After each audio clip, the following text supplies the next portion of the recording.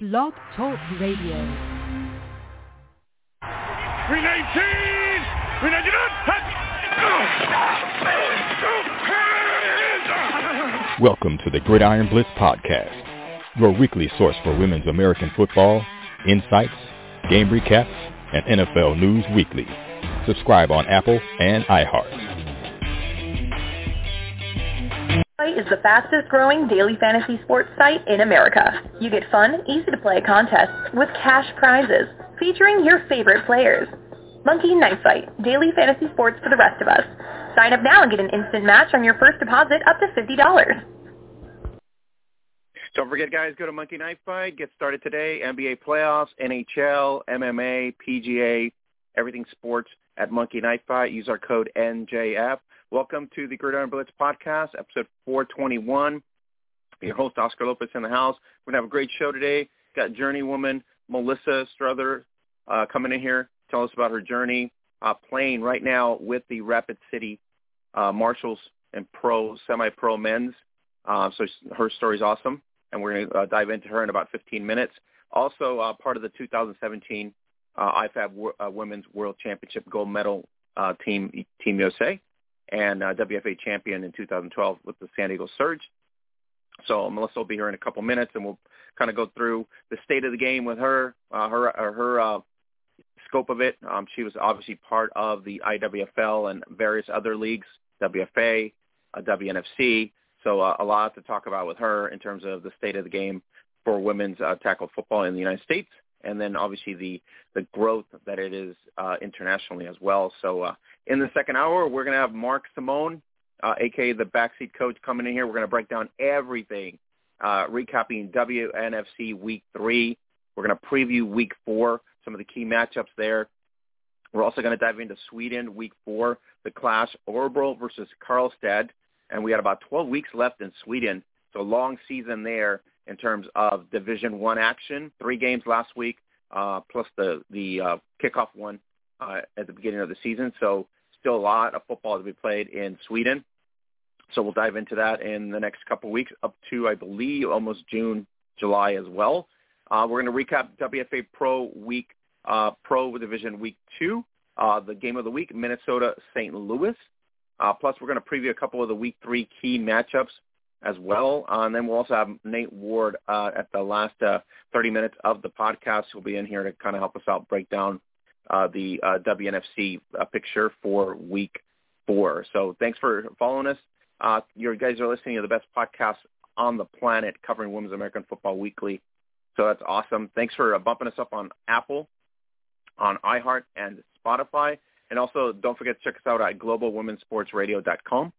And you can always get us on any other platform. So just Google Gridiron Beauty's podcast, Blitz Podcast, and you can get us right there. You can follow us on Twitter at Gridiron Beauty, where you get the latest updates on women's American football and NFL news. And we mentioned a couple podcasts ago, we're devoting everything women's tackle football for the next 6 months primarily. We're not going to be diving into NFL or college until probably August. That's when everything starts kicking off, the OTAs plus the preseason talk and everything. In the meantime, this is the place to be. Tuesday nights, everything women's American football, second hour, 1 hour devoted to that, plus the first hour with awesome interviews as well as other news and notes. So thanks for tuning in. Appreciate it. 412. If you missed any of our episodes, we can go back and you can subscribe to them, or you can go back and listen to them. I want to give a shout-out to a couple people because last weekend, Bree Quintana and Regina Jackson came in here, and one of our higher-rated podcasts in 2022. So thank you to Bree Quintana and Regina Jackson for giving us a bump on Apple. And also on 419, Jim Wallen from Sports TV, Ed. And then it was Molly Richardson from the Florida Avengers. Shout out to Molly for getting her first win this week.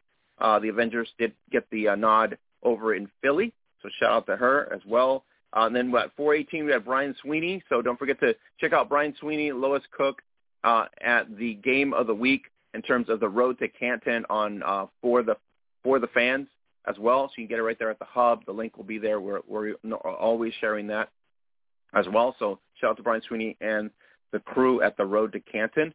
And then Rosanne Gore of the Texas Elite Spartans. Shout out to her for making Team USA as well for the roster for the 2022 Team USA squad. And then 417, the talented Dana Rangel of the LA Legends. And we had Ricky Jimenez of the Iowa Phoenix of the WFA. So check out all of our podcasts as well. Some of our highest rated ones, 397 with Rich Daniels of the DC Divas. We had also Lindsay Cash, 393. Also, some of the other rated ones are 387 Megan Lewis of the Denver Bandits, 384 Grace Cooper of the Minnesota Vixen, which you saw live and center on Town Square TV this weekend, the return of Grace Cooper against the St. Louis Slam. Also 383 Sarah Canangelo, Chris Garza of the Nevada Storm, who took care of business in Mile High, Gina Magana and Rick Rasmussen, 376 as well. The legendary Sammy Grassafi, 375. So a lot of podcasts to dive into, almost 10 years worth. But if you just go back through 300 up to now, great interviews, great, awesome. So thanks for bumping us up on Apple, iHeart, and Spotify. Appreciate that. So second hour is going to be jam-packed with women's tackle football news. So I'm going to start off with the WFA breakdown. We're going to do WFA Pro breakdown and previews in the second hour with the faculty coach Mark Simone. But right now we're going to just go into the WFA Week 2 action, 18 games on the docket this past week. Some of the exciting things, including you can get to watch the Orlando Anarchy just routing the Daytona Wave Runners 52-6, courtesy of the Orlando Anarchy YouTube, right there at the hub at facebook.com/Gridiron Beauties. Get to watch it right there. You can also watch the Sweden clash of Orebro versus Karlstad, 20-12. You get to watch it right there on YouTube, thanks courtesy to Thymus out there as well. And then you also get the Vimeo link as well for the Orebro Black Knights as well. So you can get to watch Sweden women's American football action right there at the hub. Also, shout out to the Boston Renegades, who get their first victory of the season. Shout out to Kuusinen and Mata for doing their thing. Kuusinen out of Finland, Mata out of the UK, contributing big time to the Boston Renegades' victory in D.C. against the Divas. 69-28 was the final score. Kind of a different score from Week 1 for the Divas against the Nighthawks. That was literally almost the same kind of clash. But Boston, sort of a scrimmage tune-up for them. If you get to watch the game, you go to DC Divas Football, and you get to watch the full game there, including Deja Scott in action as well, and Lois Cook in action as well. So check it out right there. DC Divas fall to the Boston Renegades 69-28, and we'll talk about that in the second hour with Mark Simone, a.k.a. the backseat coach. And then it was 41-0, the Cali War taking down California Crush, and then everybody surprised LFL legendary quarterback Ashley Salerno actually got some snaps in the second half, so I made it an interesting game. I believe 3 touchdowns on the call there. So Cali War 1-0 on the season. Good, impressive victory right there as well. So shout out to the Cali War and the squad out there for doing their thing. And then you also had the Carolina Phoenix 14-0 against Music City. The East Tennessee Valkyrie 56-0. They're 2-0. So congratulations to them. They're doing a great job so far this season. Orlando, like I said, you can catch it on YouTube right there at the hub. Orlando 52-6 against Daytona. Harrisburg Havoc 1-1, 19-0. Tough victory against Connecticut Hawks, both 1-1 on the season. So there's an improvement there for them. Houston Power rebound and take down 14-6 the Gulf Coast Monarchy. Monarchy fall to 0-2 on the season. Something to start to look at. Tampa Bay Inferno just comes out and literally burns down Jacksonville at Jacksonville, 76-0. The Tampa Bay Inferno take down the Jacksonville Dixie Blues. Tampa Bay will now face the Renegades this coming week, so it's a conversation with Mark Simone here in the second hour about how they'll fare. They haven't fared well in terms of their clashes. It's an opportunity for Tampa to kind of show some sort of improvement in 2022 as they head, I believe, to Boston on the road. Tough environment, taking on the Boston Renegades, the champs. The New York Knockout get a win, 21-6. They're 2-0 on the season. Shout out to them. Great season last year as well for them, and now they come back strong. They're looking forward to a playoff run, of course. So they're taking down Mayhem. Mayhem returns from an absent season. They're 0-2 right now. Nebraska, 33-14. Shout out to our the salty one, Mackenzie Brooks, on a great victory plus a TD. So awesome job, Mac, for taking care of business there. 1-1. Nebraska now improves to 1-1. Iowa Phoenix. We talked to Ricky Jimenez back in podcast 417. He was optimistic about the season, but a very bad loss week 1 against Minnesota. Here, another somewhat bad loss against a rival Nebraska, and now they get to, I think they're taking on Tulsa next week. So it's going to be interesting to see if Iowa will go 0-3 on the season, which is not something we had talked about, whether they'd be doing that or not. The other game was Mile High Blaze against Nevada Storm. You get some still photos there from the Mile High Blaze on the 22-8 Nevada Storm victory. I heard from some of the Storm and the Mile High Blaze, not the best game in terms of Nevada's stature. But still shout out to Sarah Canangelo out there, Jesse Fulker, and Jasmine Plummer for muscling it out, and they get their win 1-0 on the road against Mile High. Mile High looking for that revenge win from the playoffs of the previous season. Just didn't happen. So 22-8, you get the still photos right there of Nevada versus Mile High at the Hub. And then you had the return of the New York Wolves, 46-0. Ayala and company, Mazzola back from Finland. New York Wolves take care of business 2-0 right there against the Northeast Ruckus. You can get some of the highlights there at New York Wolves football on YouTube. So you go subscribe to their channel as well right there, New York Wolves football on YouTube. You get the links from some of the players there, including quarterback Ayala. 46-0, good start for the Wolves, 2-0 in Division II. They are on fire right now. Really good, impressive 2 weeks for them, and Ayala's playing really good ball as well. Virginia Lady Firehawks, 42-7. They take down Richmond Black Widows. Richmond falls to 0-2 on the season. Something to look at. The game of the week for the fans, and that was a great call by Alex Wested on Town Square TV. So you get to watch it right there at the Hub. The links right there, the full game plus a recap of the game.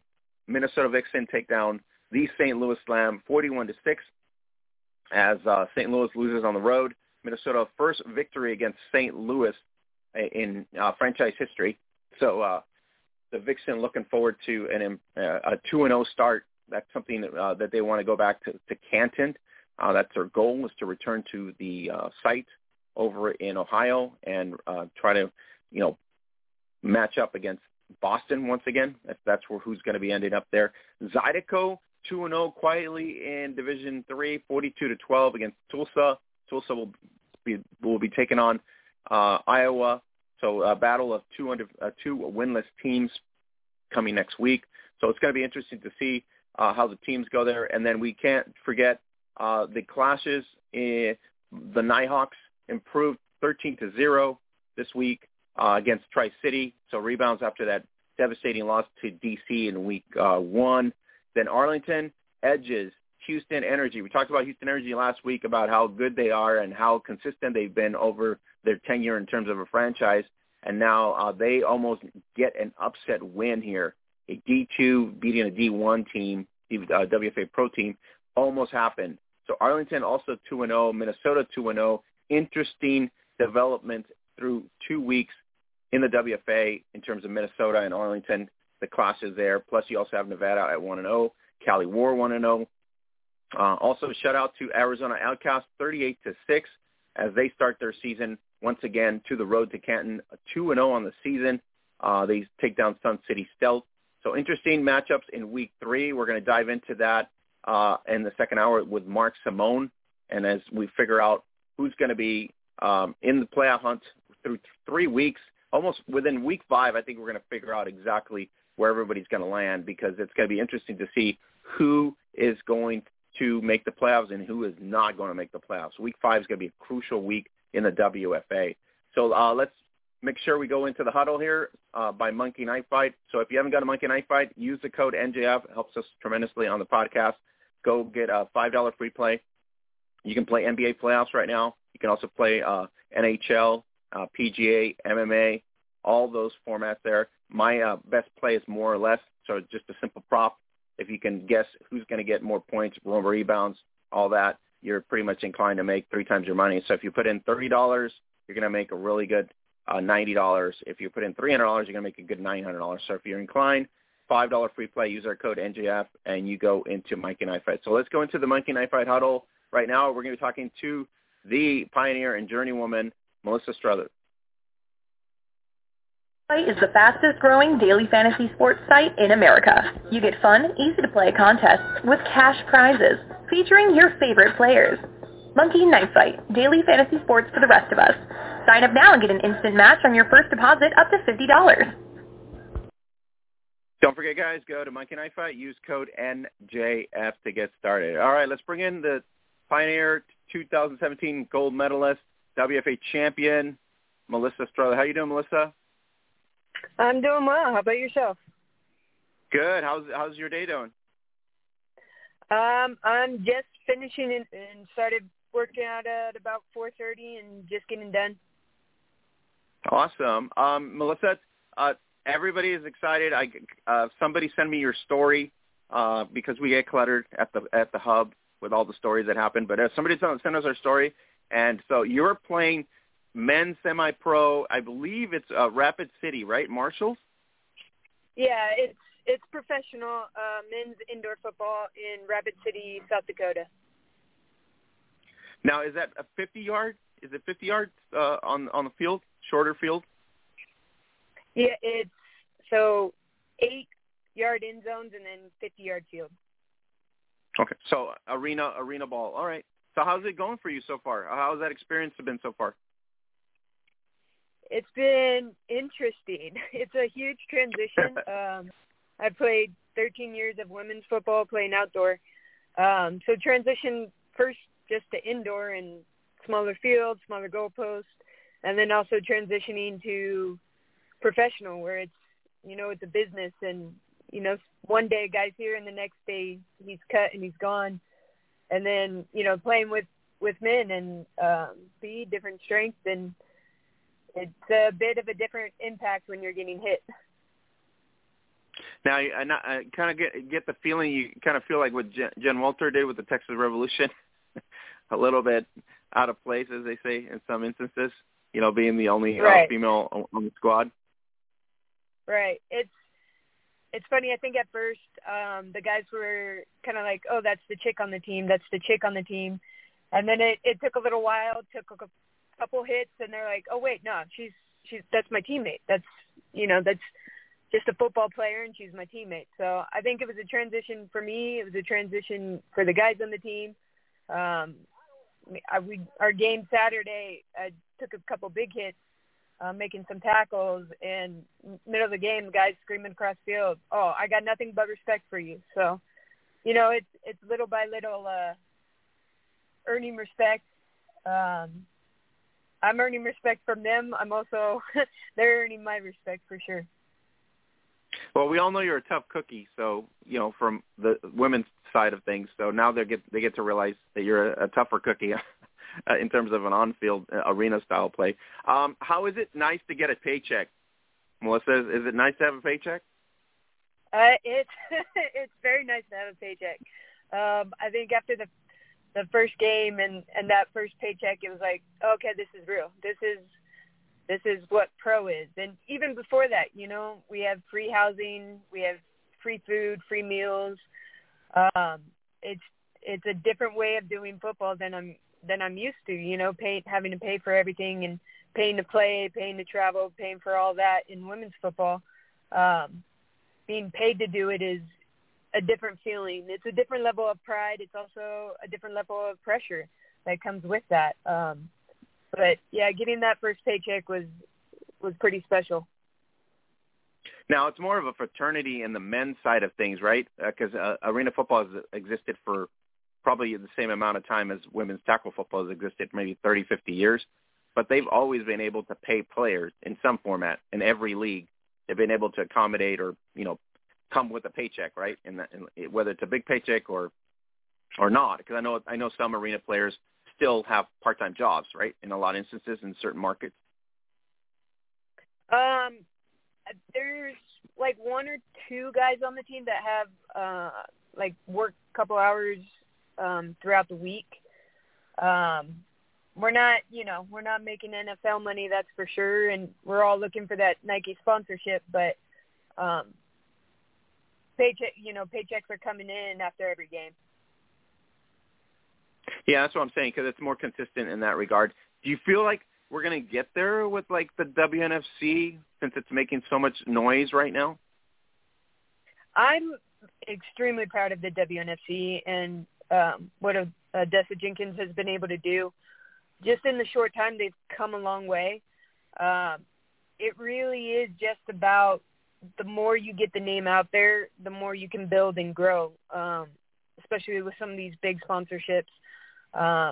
Obviously, getting televised and getting networks where more people are able to see the game, then you're able to get more sponsorships. I do think women's football will get there. I always wanted to say it was going to be in my playing time. I'm not sure when it will be. I do think it will eventually get there because there's an appreciation for the game. There's a love for football, and when every time I walked off a field in women's football and someone had seen us play for the first time, they're like, whoa, like I didn't expect that, the big hits, the big plays.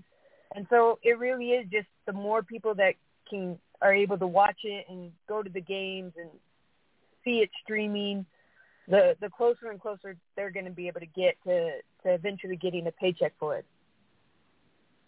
Well, let's say you've experienced every league, even the IWFL back in the day and the birth of the WFA, and now, both leagues literally neck and neck for attention. But I feel like, not to be, like taking sides, but I really feel the WNFC, because of VIRE, will get to that next level. And I think that's probably the key because it's consistent. And having games streamed all in one season last season was pretty historic. Yeah, I absolutely agree. I started in the IWFL back in the day, and then went to the WFA. WFA to me was so much more of giving everybody the opportunity to play. And when the WNFC started, it felt more like this is a business building to be professional, to be paying players. And, each year, both of the leagues have taken steps in that direction of being that professional level. But the WNFC does seem to have the edge, especially with VIRE. I mean, it just makes such a big for sponsors and for bringing money in. And then the fact that we have it all in one place versus having to go to 5 different locations, like before we used to go to each team's YouTube. Now it's kind of multicasted. Of course, social media has allowed that now. It's more of a free than it was before. And I think that's a kind of plus in itself. You were in 2012, you were with the, I believe, the Surge, and you were experiencing, I believe, were you at Heinz Field, if I'm correct? Absolutely. That was for me, but I think for the team as a whole, that was kind of that first step into the next level, being able to play in an NFL stadium. And fortunately, being able to win in an NFL stadium was a huge step and kind of an eye-opener of how to take the next steps and how to push women's football forward. And, playing in Heinz Field it was a special experience. And I think that's the starting point there. Vancouver, how was Vancouver for you in terms of once you got the news that you were on the 2017 squad? I think since I was a little kid, wearing that red, white, and blue, wearing Team USA was always a goal, and it was an absolute privilege. I mean, every step of the way, there's a pride that wearing your nation's colors, and being on the field and hearing the entire stadium chanting USA is a feeling I'll never forget. I'm extremely excited for all the girls just chosen for the World Championships in Finland. They're going to have a phenomenal experience. It's something, everybody's, it's one of a kind, it's once in a lifetime, but it truly is special, and the relationships you create with the teams, not only just Team USA, but all the other countries that you're playing. It's kind of that you walk onto the field for women's football and you represent women's football across the world, and that's a very special experience. Melissa, the growth of the sport, you've seen it obviously through your journey now, and you're obviously playing pro now, but you've seen it, you saw it firsthand in Vancouver. There's an Aussie team that was created, a Mexico team that was created. You had the Canadians, obviously silver medalists multiple times. The Great Britain team was created as well. So you saw basically the growth of the sport in a way where women do want to play this game. Ultimately, not just in the States, but, internationally. I thought as a football player, I'm seeing it now in the next generation. There's a love of football. Football, they say baseball's America's game, but there's a love of football that goes deep into the soul in this country, and it's spreading around the world, and there's such an appreciation for it. And the amount of times after games where little girls are coming up to me and they're saying, I want to play football, and I want to play football. And I'm like, well, go do it. Like, if you love this game and you want to play, go do it. And I think, especially in the younger generation, the more it's available and the more they see, if you see her, you can be her. And so the more these little girls see, the more it's just going to grow each generation. I think having flag football, it looks like it may be a possibility in the Olympics in the future, would even be another giant step forward for the sport. And then we have the flag tournaments now with payouts. I think that's the most impressive thing now nationwide. You got a lot of flag leagues that are actually doing prize pools, which in the past that wasn't the case. It was just tournaments, you pay for it. Now it's really prize pools. So it's kind of like more of another level, right?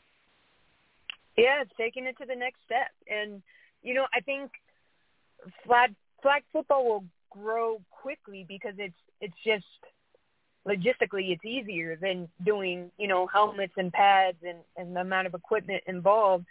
It's going to be easier to grow flag football. And I think there's still, you get a lot of fundamentals in flag football that easily can translate into tackle football. And so you kind of have pick your path of what you want to do. But the growth of football in general for females is important. And I think flag football is going to play a huge role in being able to have those payouts is just another step forward in creating opportunity for people. I think that's the key right there is just the fact that you're able to have that availability, especially with the NAIA right now, getting a scholarship, right, from high school. Out of high school, you would never have gotten a scholarship to go to college or to play flag or football. You would have been soccer or volleyball or other sports. Now you have that opportunity to do that. Melissa, if you had to sit down at the table and you have Lisa King on one side or Dessa Jenkins on the other, do you feel like you can kind of persuade them to say one of you is going to be the NFL, the other one's going to be the NCAA? Do you think you can make that case for to be on the same page? I wish. For a very, very long time, I thought if we could pool women's football together and bring it all together to really drive it home in one league, so there wasn't so much a competition of one against the other. But I think it's just two different directions and kind of two different mindsets that they're really going after. I think it's possible. I think anything's possible if you sit down and have a long enough conversation. But it might be a long conversation. Well, I mean, I'm hoping for the NFL AFL merger. That's my goal. Right. That would be sweet, right, to have that merger. Exactly. We have a feeder system on one end, and we got a pro league on the other. That kind of it's sort of it might happen. We never know. It might happen, but that's our wish, right? To wish to have a stable feeder system so that we can bring attention to it, right, and at a level where it is more like men's pro, where people can see and be excited. I mean, I get a lot of messages about why do they support an XFL and a USFL, but they won't put money into a WNFC or WFA? It's a big question, but we already know the answer, right? And men's football sells no matter what format. There's international leagues now that get paid sponsors and everything. It just seems like it's a harder sell for the women's game in a lot of sense, and that goes for women's sports, right? I think that's in general for women's sports, not because it's necessary. I don't think it's, when you look at viewership, you're seeing that viewership build and build and build. And it's always been, the argument's always been, well, not enough people watch this sport or that sport. And I don't think that's the case. I think it's the availability to watch that sport. So when you're looking at any men's sport and you're selling someone on it, it's, this is going to be the viewership because it's going to be shown here, here, and here. And when you don't have that for a women's sport, it's a harder sell. So it's not the sport itself. It's not the people in the sport. It's just the availability for people to see. And the more you open up that viewership to allow people to watch women's sports, the greater women's sports is going to grow. I mean, you look at soccer growth right now and WNBA, and you're seeing the growth where the audience is there. We just need to make women's sports available to the audience. Yeah, I think your point is right on point because the women's sports landscape in the U.S. is already somewhat established in some instances, but it's just not penetrating enough. And then you have the question: can the WNBA survive without the NBA? That's a big question, right? So there's logistics, in other words. Same situation we have with the WFA and WFC trying to get one of these major sponsors that will cover a paycheck for players. It's just a matter of time to get to them. And I think we'll get there. I do. I think we'll get there. I think it's a matter of time. It really is. And you have so many phenomenal women and phenomenal football players pushing it forward. That's not only the players, but the coaches. And then you look at the women breaking through in the NFL where it's like, the higher level you can go up, the more respect you're going to earn, and everything flows downward. Now, for you, the season, is it 8 weeks over with the Rapid City, or how many weeks is the season for you guys? We are, I've been here for so long. We started, first game was mid-March, and we'll go through, ideally in the playoffs into July. So it's a big six months? Is it roughly 6 months? Yeah, like 5.5 months, something like that. So are you sticking with this at this point? Is this something more of a focus for you now in a lot of senses, just to stay within the pro game, make a name for yourself there as well? Yeah, so I entered – so women's football, I was wide receiver, free safety, and then it was kind of like kicking, punting came second or third, sometimes fourth. And I really just wanted to see if I put all my focus into kicking, how good can I be and at what level can I compete? So through the door, which was a task in itself. So now I want to push it. I want to take it and see how far I can go and at how high of a level can I compete, whether that's indoor or outdoor, in a professional arena. Now you have Diamonds in the Rough, DLLC.com. So you're basically sort of a trainer in that aspect. So, the fitness for you is key. So does this benefit you in terms of with the being a pro player now in terms of the arena style and like you said with your kicking expertise, and you're probably doing more strategic and key things for yourself, right, to get yourself right. Yeah, so I have a bachelor's degree in athletic training and then a master's degree in sports performance training. So I'm able to break myself down in my strength program and then rehab myself so I'm ready to go for the games. So that's kind of what I've been doing as far as like making sure my body is ready to perform at the highest level.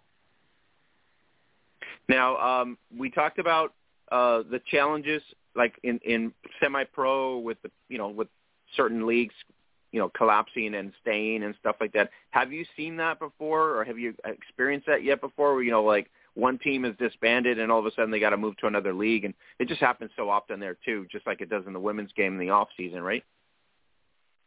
In the CIF, the Champions Indoor Football League that I'm in now, it's basically not allowed, the fines and everything. So, your schedule is your schedule once it goes through. And again, you really do, because it's professional, so they're paid. You got, a guy will get cut from 1 week to the next, so the rosters are seemingly ever changing, so there's never a difficulty with people filling rosters. So there's no concerns there now. In women's football, it was a problem. There was a lot of times where teams would forfeit games either because they didn't want to have to travel to play us, or they didn't have the funds to do so. So I think, seeing how it's done here, it's easy because you're getting paid. It's easy to keep that roster filled. When someone gets hurt, it's next guy up. You go from the practice roster to the Sioux roster. When you don't have a practice roster in women's football, it's difficult. And I know numbers is a big deal because, if you're on a D3 squad with 25-man roster, that's just devastating, within the first 4 weeks if somebody gets hurt, versus a 50-man roster, which is, adjustments, right? You can make an adjustment here and there for 5-6 people, still make the roster somewhat attainable like you do in WFA Pro. But it's nice to see that you're having a good time. It's good to see that you're being successful. And then, we had people message us and said, hey, you got to get Melissa on because she's kicking ass over in Rapid City. So that's the reason I reached out to you, because there's a lot of folks that are keeping an eye on you and really support you. Oh, that's amazing. I appreciate that. So you feel like at this point, have you been watching any of the women's games on Saturdays? I mean, I know you're probably busy on Saturdays, but. Yeah, so we have, unfortunately, we're going 9 weeks straight without a bye week. Hopefully when that's all over, I'll be able to catch up on some games. I see the scores. I have a lot of friends in the WNFC still playing, a few friends in the WFA playing, so I try to keep my eyes on the scores there and see how they're doing, or check in with them to see how everything's going. But unfortunately, I haven't been able to watch any of the games yet. Yeah, no, it's been great. So you can always you can replay every game on Vire. So if you're watching WNFC, or if you got cable, obviously for the fans, you can watch it. Or you can just go to our page and you get the lowdown on everything, which you probably already know. You get the lowdown right there where we're at. So you can always go to our page and get the links and stuff like that. All right. Anything I didn't ask you that maybe we should dive into? Like, what's your favorite movie, or what do you normally eat for breakfast, as an example? Favorite movie is Rudy. Old school, but, gotta love the underdog. I have the same thing for breakfast every single day at the hotel. It is oatmeal and eggs. So not very exciting, but I get my carbs and protein before my first workout of the day. All right. Any routines that we should be aware of since you've arrived in Rapid City, different from when you were playing in women's football? Like, is there an actual routine for you where you're at now? As far as my training? Yeah, as far as just what's your routine? Like, you get up in the morning and within that, anything different than you were doing when you were playing women's tackle football that you're doing now, maybe differently? Oh, well, for when I was playing women's tackle football, I was working 10 to 12-hour days and then trying to train and play. Again, it goes to being professional, and all day is football. I wake up, I do mobility, I eat, I have my first training session at the weight room. I go do my cryo or red light therapy at our recovery place. And then I have practice, and then I eat again. So there's lots of film in there, and it's like waking up and thinking about football, and then training for football, and then playing football, and then thinking about more football at night. So I'm all day football right now. It's amazing. It's kind of unique in that sense, right? Where you have to wake up. Did you pinch yourself like the first week and say, "This is it. This is actually me now. This is real. This is a job." Yeah, it is kind of crazy. This is my job. I get to play the sport I love. This is my job. Which is cool. I know you probably know Jules, right? Jules Hartzenberg. I think Jules Hartzenberg. She used to play for Chicago. I think Wolves, also an indoor arena in the Midwest. I'm pretty sure that's where she was at. But I think it's not the first time that a female kicker has ventured into indoor arena football, right? And as far as I read, there's been plenty.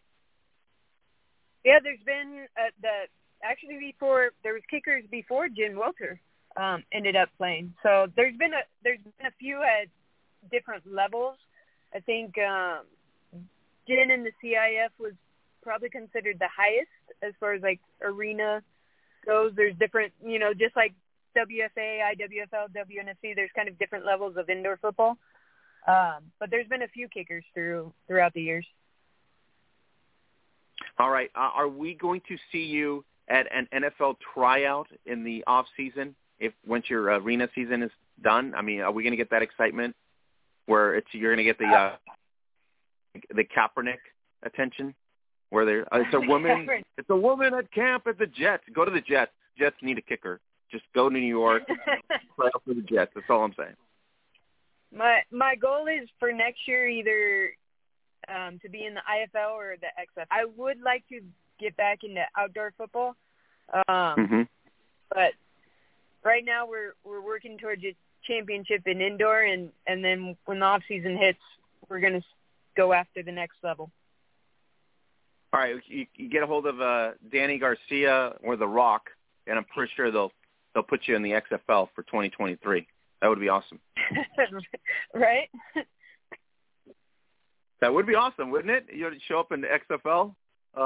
That's one step closer to the NFL, especially with their relationship now that they're kind of partnership. That's really cool. They have a team in LA, so it'd be nice to go back home. That would be the my suggestion to you is it wouldn't hurt, right? Because the worst thing that can happen is you get cut, right? It's just the worst thing that can happen. The best thing that can happen, you get on the roster. You never know until you try. So if you're going to go after the dream, go big. Kind of excited now. Just talking about this, it kind of gets me excited at the fact that maybe The Rock will give you the shot in Los Angeles and to be front and center. It's a big brand. I mean, he's got a lot of money behind it, a lot of investors and TV deal and everything else. So your paycheck would be way bigger than what it is now. So that would be awesome. That is for sure. It would be bigger. Bigger stage, bigger pressure, bigger games, bigger kicks, and a whole lot of excitement and love for the game. All right. I think that's the route you should take. Just my advice to you. Just take the route. You get done. 2023 is going to be here anytime. Go try out. What the hell? Go do it. Just like you told the little girl, right? If you want it, go get it. So there you go. Well, that's what I'm saying to you. Go. If you just go get it. So it's gonna be nice, especially going back home in LA. I mean, where else can you not be? They're like the biggest market, second biggest market in the country. You would be a major story. Do you realize that? You would be a huge major story for the XFL. You would be like on pressers. You wouldn't even have an opportunity to have breakfast probably because you'd have all these people trying to get you to make a comment on something. I'd be in the weight room. They'd have to catch me between reps. I'm excited. I think it's a good opportunity, to maybe venture that way, because that's the opportunity for you. I mean, if you're successful indoor, why not, like you said, go back out there and try to make an attempt for that. And then who knows, the NFL at one point, right? Because it hasn't been done. But I would go to the Jets. If anything, I would go to the Jets, maybe Jaguars. Not to say that they're not great teams, but I would go to there just to try out, because that's an opportunity right there. But awesome. Melissa, I hope you had a good time. I hope that, all the fanfare, we got notes, and I finally got you on. And what is your journey has been so amazing. 13 years into this journey now, and now you obviously get your due. You get paid. You're a pro. So, shout out to you for all your laboring. Thank you. I appreciate it. I'm glad to be on and glad to be chatting with you. It's great. Where do you see the champion on either side? Do you think Boston's going to be down this year in the WFA? Do you think Texas Elite's going to be taken down? Just doesn't seem or feel that that's going to happen. But, there's got to be an upset in one of those two leagues. I have a lot of friends on Texas, and I don't think they're going anytime soon. I don't think they're going down. I think they're going to stay on top for a while. I think the same with Boston. I don't see an upset coming. I don't. I mean, Boston's just, I don't want to call it evil, but it's somewhat evil. You know what I mean? They're just devastating. Look what they did to the team this weekend. 69-28. I was watching it, and I was messaging our crew. I said, they're just using this as a scrimmage. I was like, this is not good. Not good. Week 1, they were using it as a scrimmage. That's not good. And you can tell when it's a really good, good squad that is really well coached. First half was just really, they just, they turned it on. And it just, you can tell the difference, Yeah, unfortunately, I've been on the bad end of a Boston, and we played them in the championship, and they just demolished us. They had phenomenal coaching, extremely disciplined, very focused, very athletic players, and when they jump out on top of you, you're going to have a very difficult time ever catching up. I don't know if you want to call it, but I think defensively you start to really just get a fear state, right? Because they're just coming. And they're coming. Yep. And you're like, this is not good. That's what I saw. They're coming, and you have no idea how to stop it. Yep. I mean, and then, you know what? It was not – I was watching the game, and then, normally you get, okay, this is good team. And all of a sudden, they're a team. They add, a world champion running back in Kuusinen, and then they add another – world running back in Ruth Mata from Finland to the Great Britain, and then all of a sudden, just the staple players in the U.S. I mean, that was just it was nice to see. In other words, it was a great game to watch. If you're a Divas fan, not so great, but you know how that goes. So at the end of the day, someone's got to lose. So yeah. But it was a good game, and so that's and two staple franchises right there. That's you've seen them in action. You've seen both play, and you know what they're all about. I mean, Molly has rebuilt this whole Boston team, and it's a great thing. And then how Odessa's so passionate. So it's just two great franchises in women's tackle football. Absolutely, and staples. They've been around for a long time. They've built an entire program. They're big in the community. They're well established and well known, and I think that's huge for women's football. Where year in and year out, the fans can know their team. This is our team, and we're going to support them. Melissa, the moment will come when Jones, the owner of the Cowboys, technically hooks up to the Spartans, just like Mr. Kraft ended up supporting the Renegades. That moment will arrive, and that will take women's tackle football to another level. Absolutely agree. And I think it's just business decision for NFL teams to hook up with these women's football teams and create a partnership and collaborate is beneficial for both sides. And it will be a huge impact. It will make all the difference. Yeah, I mean, it's networking, and it's going to be awesome. All right, well, thank you for coming in. Appreciate it. Don't forget to follow Melissa and her journey I believe on IG, AllState_83 right there. You can also go to Diamonds in the Roughs, DLLC.com. Or are you doing private sessions right now, or is it during the off season? Right now, it's I have 6 books that are available on Amazon. So books and then some clothing line. Okay, so you can get. I believe I linked your Amazon. Yeah, I did link your Amazon link on our promo at the hub, so you guys can check out all her stuff there and get it. It's audio. Is it audio as well? You can get it downloaded as well, as well as paper format. Yeah, there's a few of the Kindles available. Oh, Kindles. Okay, perfect. All right, what's the price range on those so everybody knows? Is it pretty inexpensive? Oh no, it's very inexpensive. The whole idea of the strength programs and it was to make it available for anyone who wants to go train. So the speed is $2. The strength books are $10 each. Oh yeah. It's really like when I was doing that, it was high school to college where athletes didn't have access to a personal trainer, that they could have an entire year's worth of strength training for a very affordable price. All right, guys. So don't forget AllState_83 at her IG. She's got a bunch of cool videos out there about her journey right now in Rapid City with the Marshals. So Melissa, thank you again. Appreciate it. And looking forward to another chat. Maybe when you make the XFL, then we'll bring you back when you actually arrive in LA. 2023. That would be so awesome. 2023. Let's go. All right, let's do it.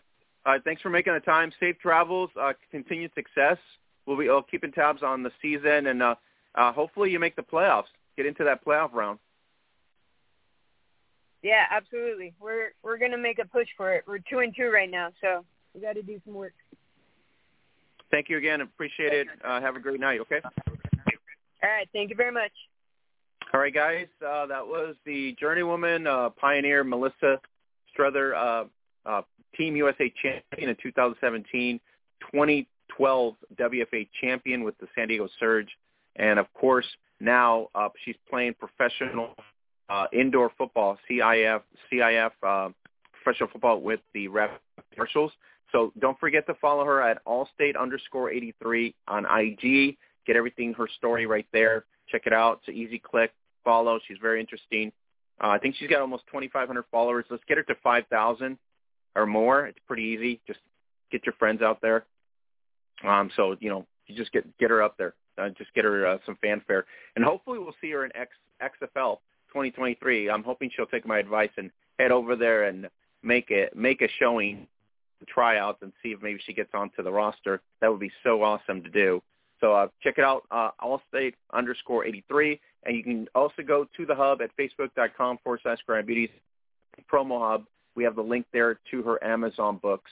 So help support her out there. Pick up a book or two there and help her out. So I hope you guys had a great time. We had a great time with her. And we had a lot of fanfare, a lot of messages saying, hey, bring her on. She's interesting and she's great story. And obviously she did not disappoint. So looking forward to her team, herself, making that playoff push in the CIF and indoor arena. All right, guys, don't forget to go to Monkey Knife Fight.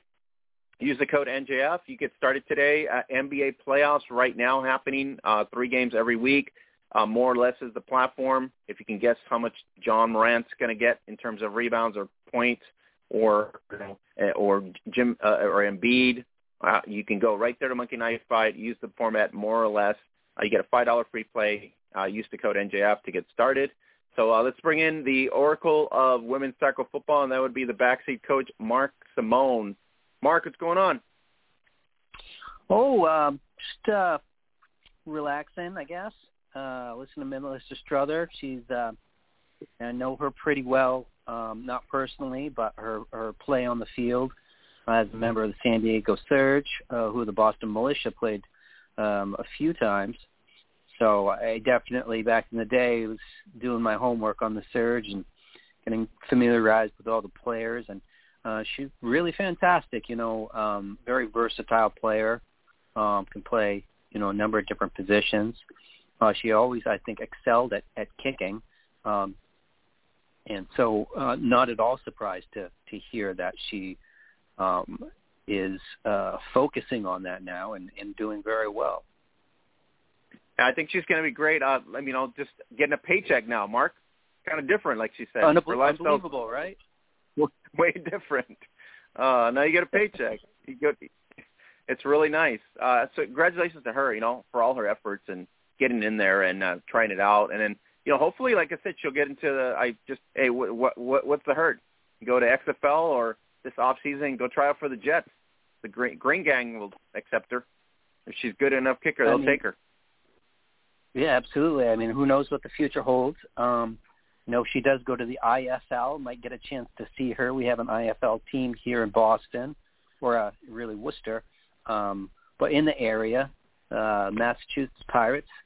So if she goes to the IFL, perhaps we'll get to see her kicking either with or against our local men's team here. Yeah, great story.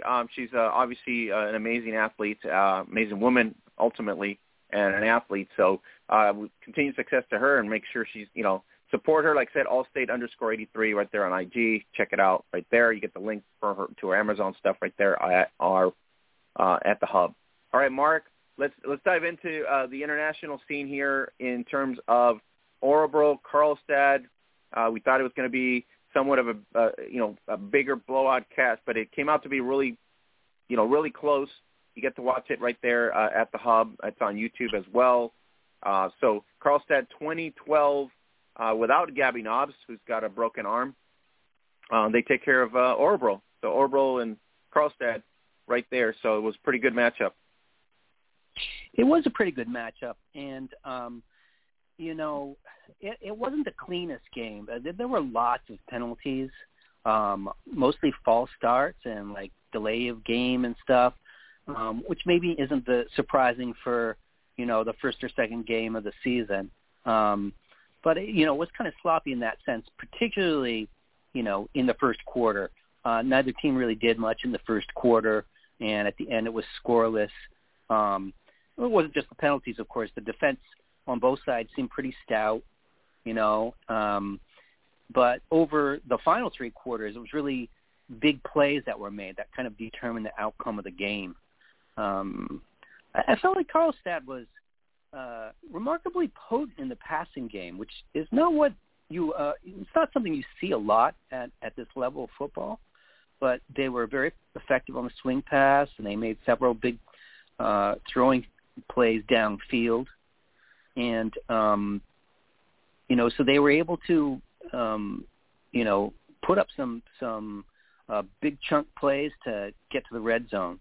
And, by the same turn, although Orebro wasn't as successful, like throwing the ball, also, big plays put them in scoring position. But, in the end, it was the Crusaders 20-12. And they mostly controlled the game. And at a certain point, they just, they got ahead by, 3 touchdowns, and there was no catching up for Orebro. Yeah, Johansson is pretty tall quarterback. I mean, she's got a really good view. Once they get going there in terms of the Crusaders, she's really good at, spreading the ball out and getting it done. So, Orebro, I think, lives by the run game and not so much by the air game. So that kind of hinders them a little bit. Yeah, I mean, they got a big 55-yard rush out of their quarterback to get deep into Karlstad's territory there in the third quarter. But Karlstad, their defense made a goal line stand to take over on downs.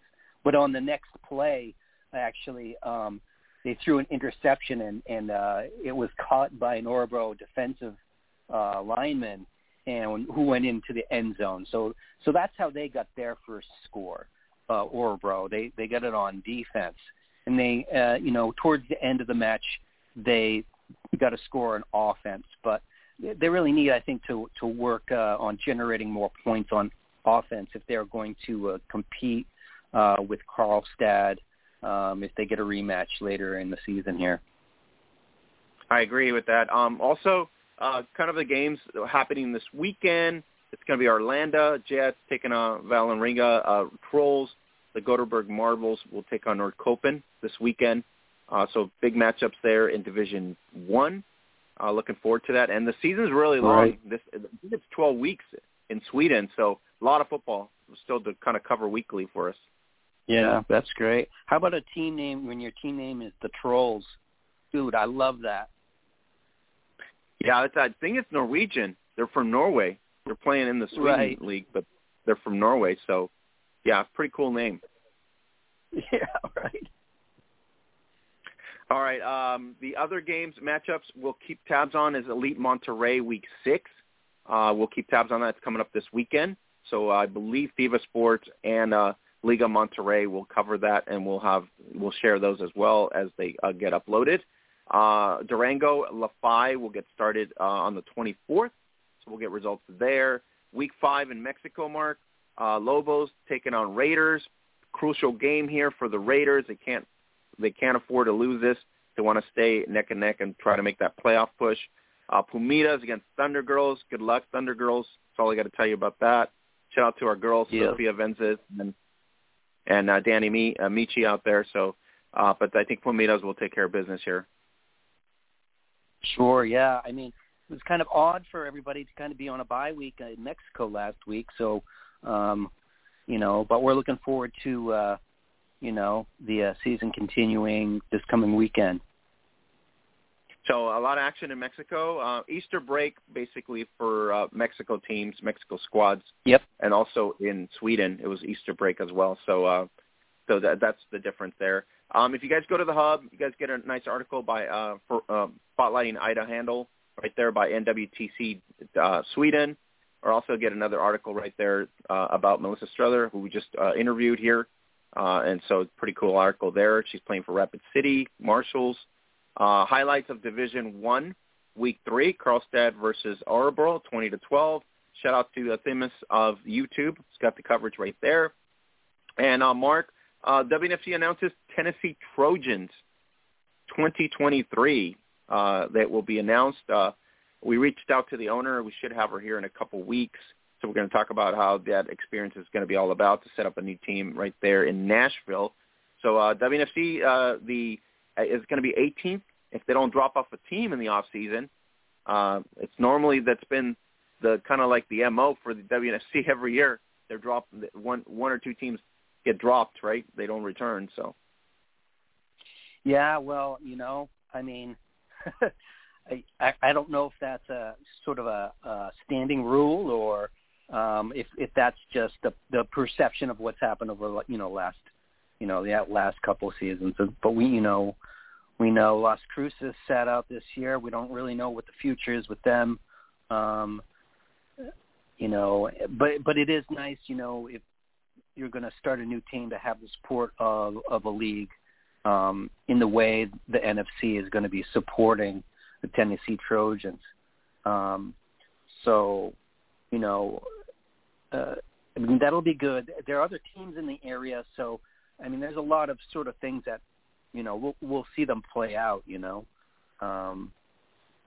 But we just the NFC is going to look like next year. It doesn't sound like they plan to expand by any more than that one team. And I know everybody's kind of waiting to see if they're going to try and put a team in Chicago, or because that seems to be sort of like the biggest, like the missing, football team for both leagues is something out of Chicago. So, but it's been a while. I think it's been a while since there's a team in Chicago. It's been missing for a long, long time. So yeah, I mean, the only thing more surprising than the Chicago Force, folding is the fact that there hasn't been another team come up for 5 years now. It's pretty wild. Yeah, it's the only team in town is the X League, the Blitz. the only team in terms of women's football in general. It's just the X League right now in Chicago in itself. All right, you guys can catch up Mojo Sports Podcast, AllState Podcast, Women in the Gridiron. You can also catch the latest episode of Cleat Sheets right there on the Hub as well. And then Utah Girls Football League Week 3 action, Mark. Pretty awesome. Thanks to J.C. Brown. And you can follow her at Shutterskunk on IG, but she got all the coverages. So girls having fun over in Utah through 3 weeks. Yeah, that sounds like they're having a good time, and so pleased with all the success that the Utah Girls Flag Football League has had, and the Tackle League has had out there. It's unprecedented. It's setting the template for every place else to do it. So very exciting stuff. All right, don't forget, you guys, Road to Canton, Week 2 recap right there. Brian Sweeney, Lois Cook. You get to watch it right there as well.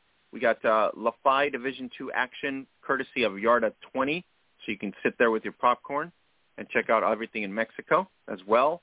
Also have the WFC Checkdown. You can get the replay there with the WFC Checkdown. You got Deja Scott was done a spotlight by WJLA.com. Salerno with Cali War in the second half. This is LFL legend quarterback Ashley Salerno in the WFA, that was big news this week when we found out. Then it was Week 2 of the highlights right there by Mile High Blaze against Nevada. Town Square TV, full coverage, the whole game plus recap of the game. Shout out to Alex Wetstad, great job there. Also Brian Sweeney, FTF, the pro game of the week, Minnesota St. Louis. Mark, I don't think we were surprised that Minnesota was winning this game. I think we were just surprised that they won it in big, large fashion. Yeah, they say hindsight's 20/20, and the way I look at it, that game was 14-6 at halftime, which I think is something that it wasn't a surprise. But the Vixen really put the screws to them in the second half. Grace Cooper, 4 touchdowns. That's crazy. Yeah, I mean, Grace Cooper is like hard to stop, and they have an air game too. The thing is, the Vixen has a big roster, right? And they've got a full coaching staff, and and they have good players. St. Louis also has a lot of good players, but man, they don't have an extensive roster. They don't have an extensive coaching staff. Throughout the course of a game, a team, like Minnesota, they're just going to out-personnel you.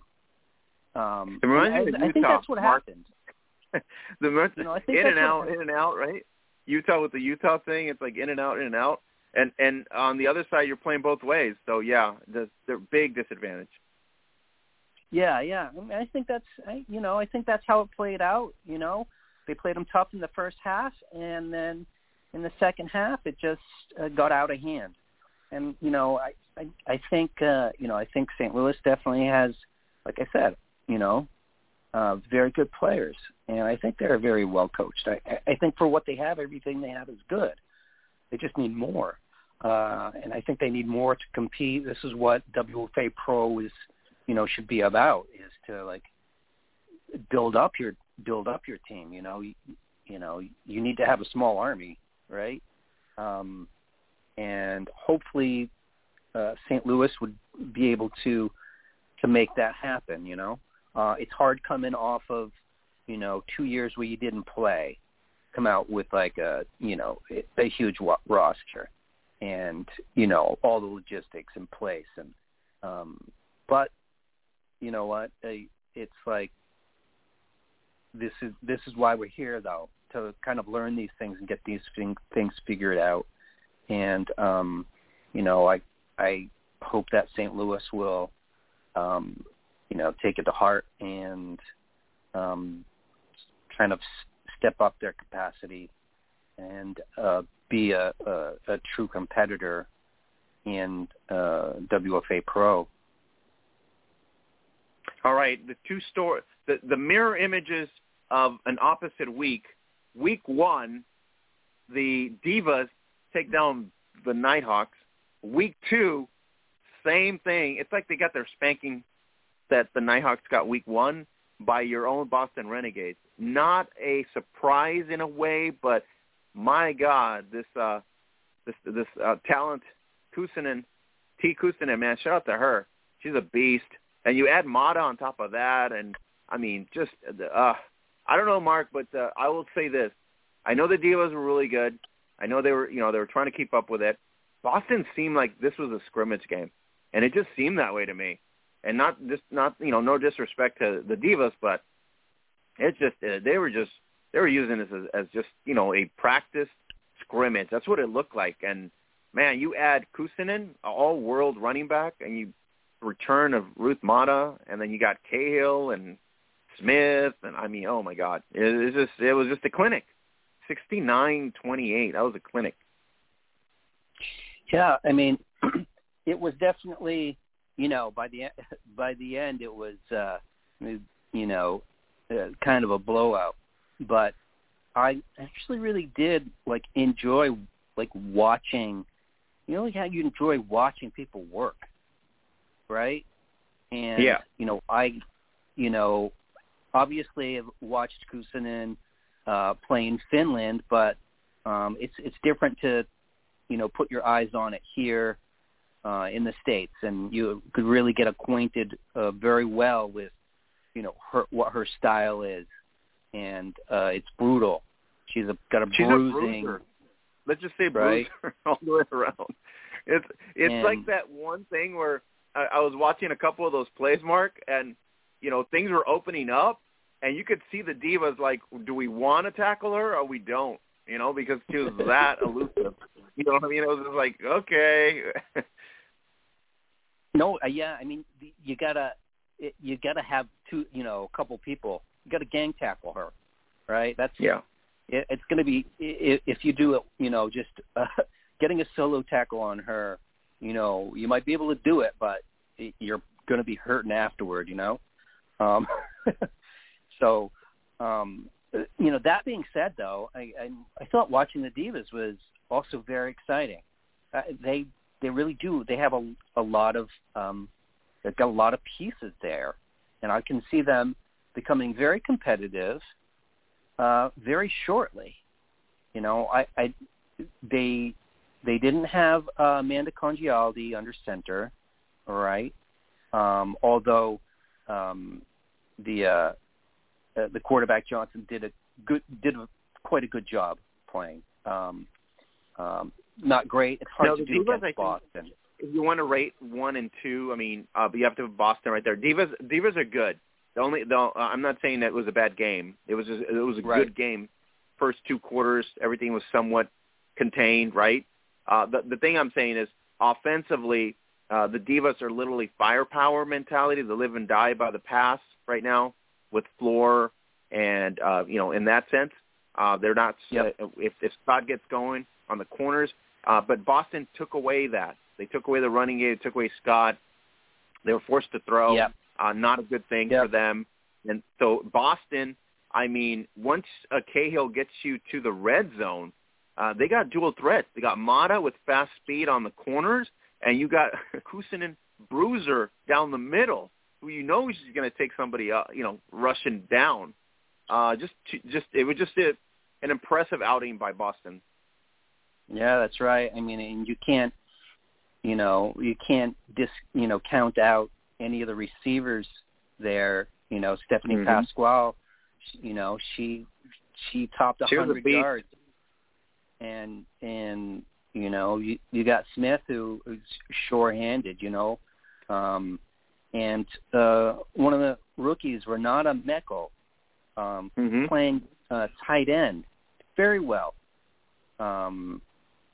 She got like 75 yards, 75 yards and a touchdown, starting as a rookie, which,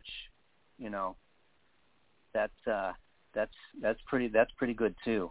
So yeah, I mean, a lot of weapons on Boston. The story of the Renegades just being the Renegades again.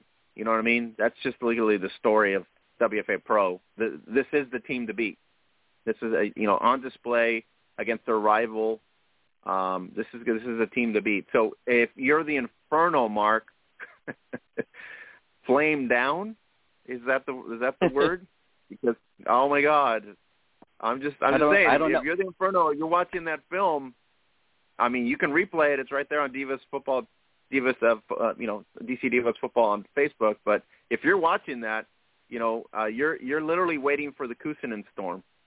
It's front and center right there. Right. I don't know what you're doing. Maybe you're hoping that some Renegades don't make the trip down to Tampa Bay. And I got to tell you, that's a tough trip to make at this time of the year. It's spring break. Man, those plane tickets are expensive. Let me tell you. Yeah, no joke. So, I don't expect the whole team to get down there because, that being said, Tampa Bay did put up a whopping number this past week on Jacksonville Dixie Blues. It was 76-0. So, Tampa Bay in their own right are making their own statement. Maybe not necessarily to the Renegades who they face next, but they're definitely trying to make it clear that they're going to be a force to be reckoned with in Florida and down the line as we near the playoffs. So 76 points, I really haven't seen them put up that amount of points on anybody, I think, for a long time. I'd have to look that up. That might be the most points they've ever scored before in a game.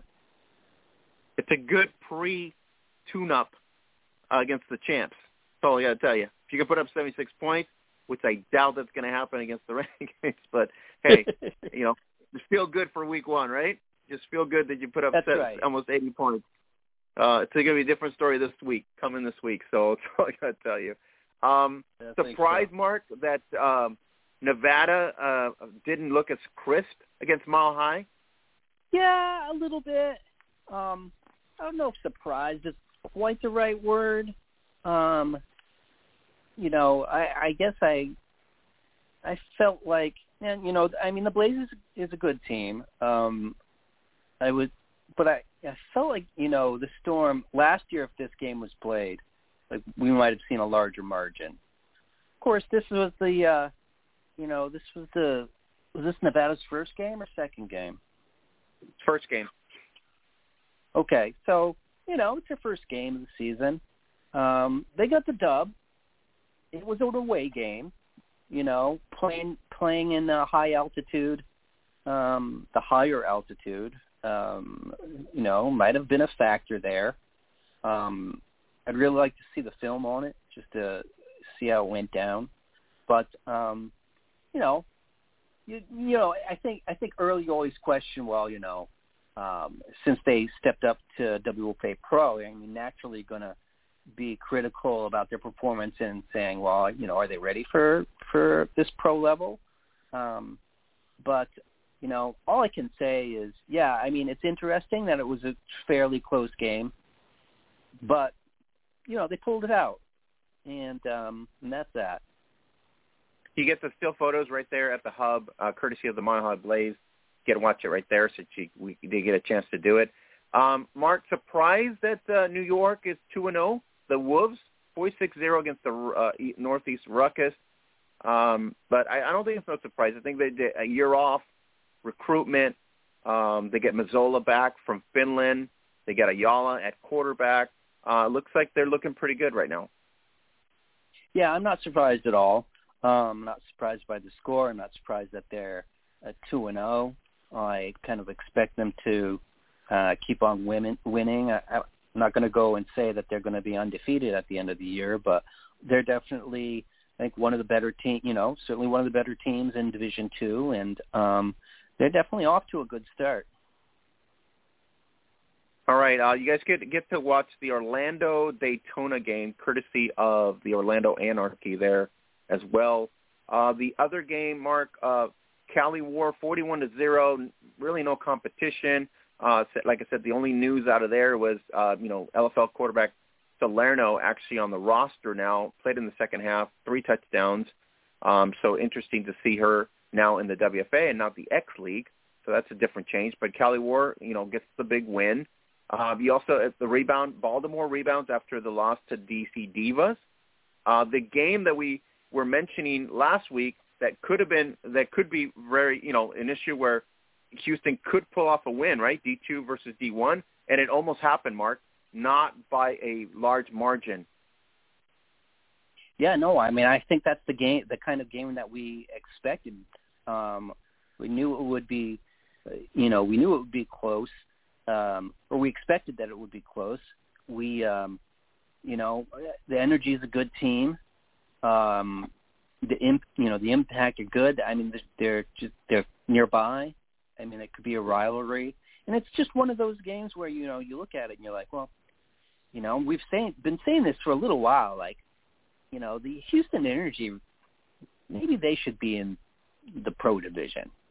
Because obviously they can compete with teams in the Pro Division, and then, maybe they should be in the Pro Division. I'm not exactly sure, what behind the scenes leads them to remain in Division 2. But, you got to start, there's room for them in division in the Pro Division, so maybe next year. All right, so I got a message this week, and we can create controversy if you want, right? I got a message this week. The message said, can you tell Odessa to take the Houston Energy and replace it with the Houston Heat? So no disrespect to the Heat, but that was the message. If you had Energy in the WNFC, wow, right? That would be a difference maker there. So something to ponder. Maybe it will happen. Maybe it won't happen. But there's fans that actually would want to see that Houston team in the WNFC, Mark. Well, I think we could spend days on end just mixing and matching pieces between two leagues, right? So I don't know if there's much controversy there, But I would say right now, if they can compete with that Arlington, maybe they would be a fit there. It's a what if situation there. Let's give a shout out to the Arizona Outcast, 2-0. Mark, they're looking forward to the road to Canton. They're starting off their season really well. So they're going up against California Crush this weekend, which I think that's a winnable game. They'll be 3-0. So there's the story in D3 right there. The champs looking good so far. Yeah. They're out 2-0. The Sun City Steps they're 0-2. That's a hard way to start the season.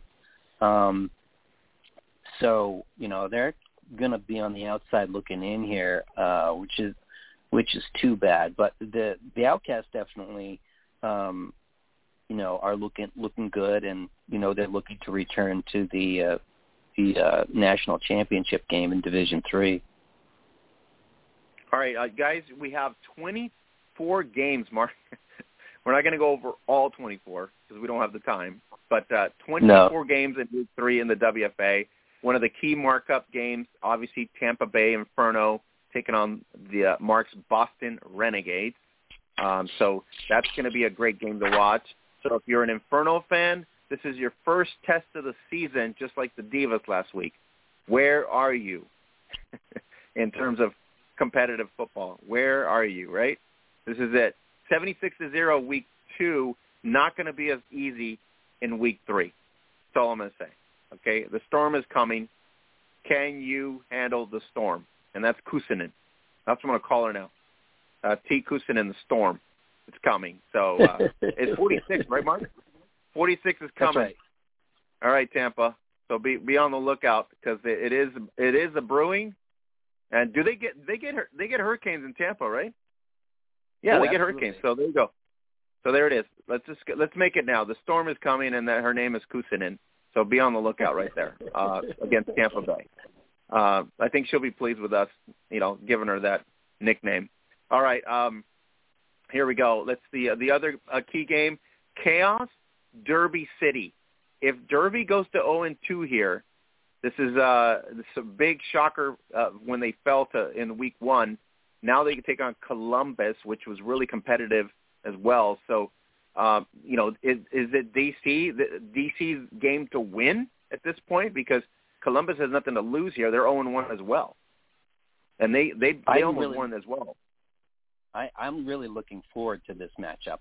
I honestly, don't know what the outcome's going to be. I think they're two very tough teams that are hungry to get a win. As we know, both of these teams took opening day losses, and I think with Derby City, it was kind of surprised. They dropped one to the Capital City Savages, and it wasn't a particular surprise that the Chaos lost in their first franchise game.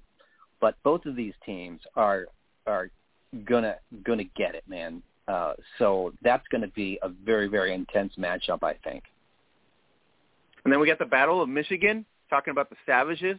The Savages go into Detroit to take on WFA Pro, right? If Savages win here, Mark, oh, my God, D2 defeating a pro team. Big pressure for Detroit here. Oh, yeah. I mean, I think this could be also this will be a hard-fought battle. As I said, the Savages opened up their season with, a big win over Derby City. Man, what if they can do it to the Detroit Venom? That would be something. That would be a story. I think Detroit will pull it out, but, I expect to see a lot of fight in this one. And then we have Gold Coast 0-2 taking on Dallas Elite. Dallas should win this, but if they don't, question them being in pro. And I've said that over the last year. The Mustangs, they got to get those win against Gold Coast. Gold Coast is listening to us. I'm pretty sure they want to get off the donut and get that first win. So bigger pressure for Dallas because they're not looking too hot right now in this 2020 season. The other game is Energy. Gonna probably a little bit be angry. So Austin Outlaws, I would say beware because they're probably coming, right? Mark, surprising. We talked to Coach Ricky Jimenez on our podcast. He was looking forward to a Minnesota loss. Did not anticipate a Nebraska loss, and now Iowa is on the verge of falling to 0-3. They're taking on their rival Tulsa. Yeah, I don't think that's going to happen. I think they're going to overcome the threat of Tulsa. It is tough, it is tough to open 0-2, but Iowa is a competitive team, and they were a contender down the stretch in D3 last year. I think they're going to get off the losing streak this week with a victory over Tulsa. All right, we get the Battle of Florida. Jacksonville coming off the huge blowout loss, 76-0 to Tampa. They taking on Orlando, coming off that nice, huge win as well. So here's the Battle of Florida. It's going to be interesting to see, who gets to 2-0, or if the Jacksonville Dixie Blues are going to drop to 1-2. Right. I don't have a good feeling for Jacksonville in this one. With the amount of points that Orlando just put up last week, that's a train that might keep rolling this week. All right, took a look at the Tri-State Warriors' first matchup. Not impressed. New York should go to 3-0 here. I think they got too many weapons on defense. They got really stout on offense. Ayala is just too good. So I think the Wolves, they take the win here. Yeah, I think it'll be a pretty big win. But, at the same time, I want to say that hopefully this matchup will be a rivalry matchup, will develop into that competitive type of rivalry down the line. All right, so let's give a shout-out to the East Tennessee Valkyrie, 2-0. They're going to be taking on Richmond. Richmond is really on a slide here, 0-2. But shout out to them. Shout out to the Zydeco as well. They're 2-0. The Knockouts 2-0 in D3. Yep. So a lot of good starts on a couple of those teams as well. So looking forward to 24 games, including the game of the week. You'll get the promo right there by Brian Sweeney, The Road to Canton, Lois Cook. So we'll get that uploaded as well for you at the hub at facebook.com/Gridiron Beauties. All right, Mark, let's dive into the WNFC, because this is a week where the WNFC was not in full force. 4 games on the slate. We did not anticipate the Prodigy having such a struggle or we didn't anticipate Atlanta being this good on defense. Let's just turn around that storyline right there. Wow, Atlanta really good. Even with the rain delay, they were able to contain the Washington offense. Yes, they were tremendously effective at slowing down, Washington's rushing game. Their Washington's leading rusher, Jasmine Ballard, was held. She only averaged 2.2 yards per carry, and when that happens, you got to end up trying something else. It's very interesting if you look at statistics. Well, let me first preface it. The weather was horrible, right? Yeah, it was bad. It was rainy. It was windy. It was like they even delayed the start of the game for quite a while just so they could get on the field.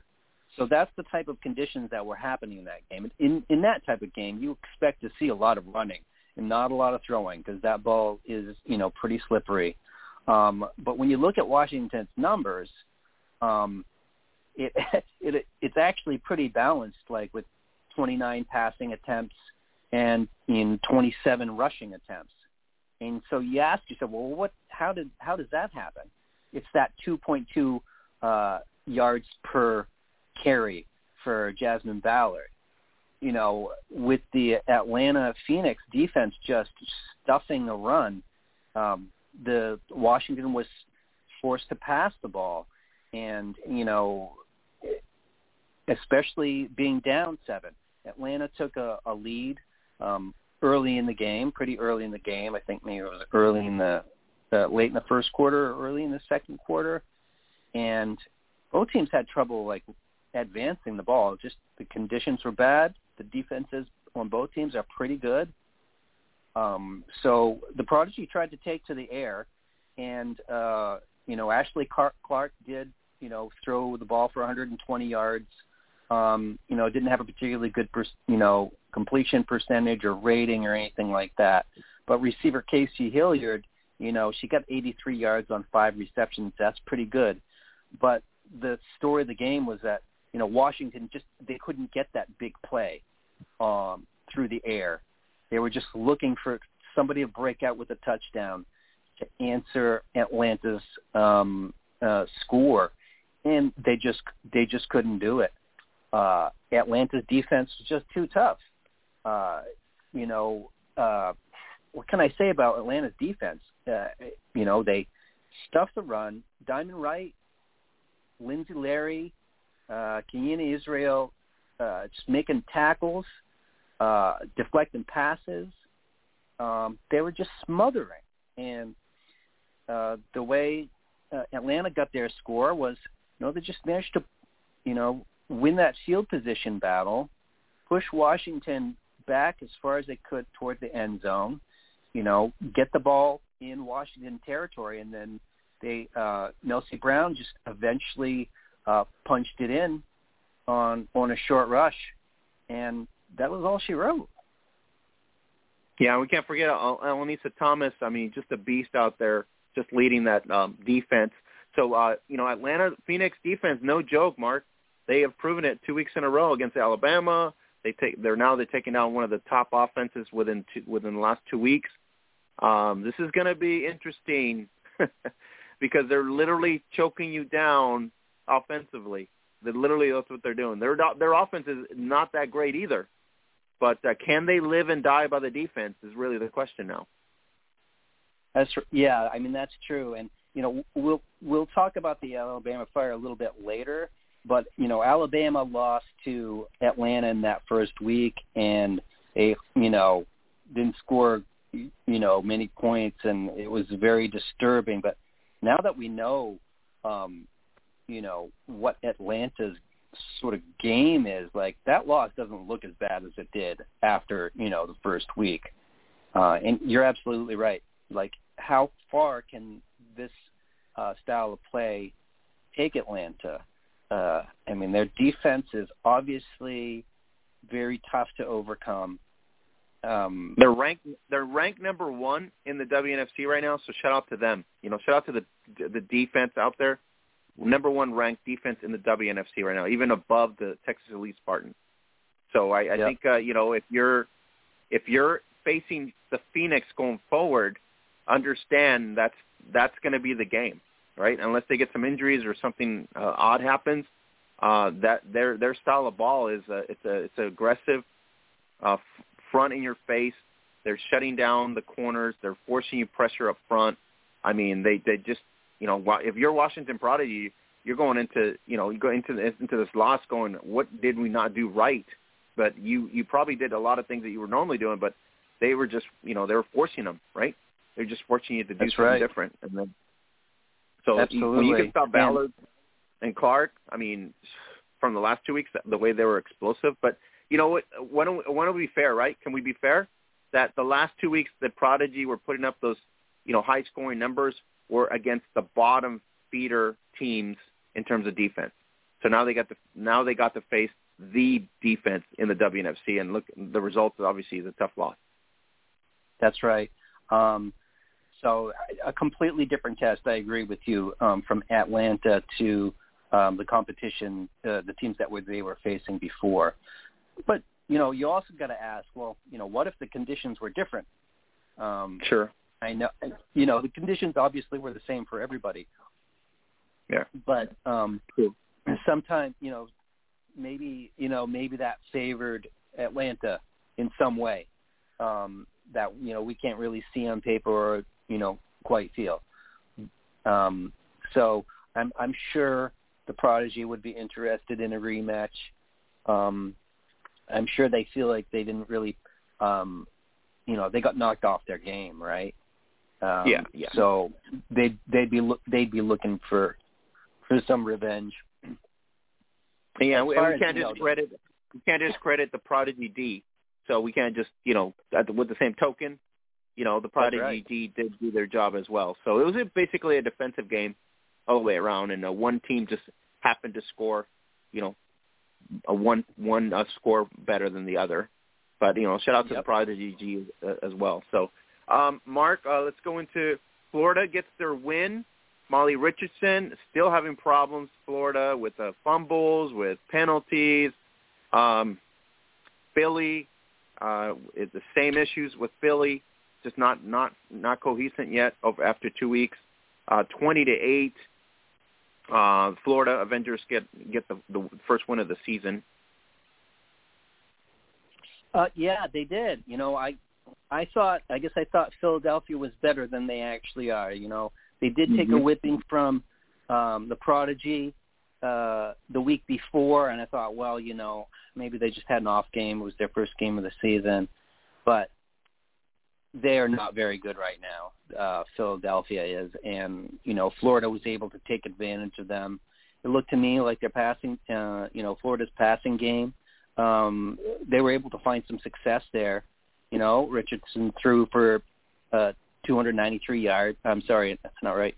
But she was able to complete some pretty big passes and gain some chunk yardage.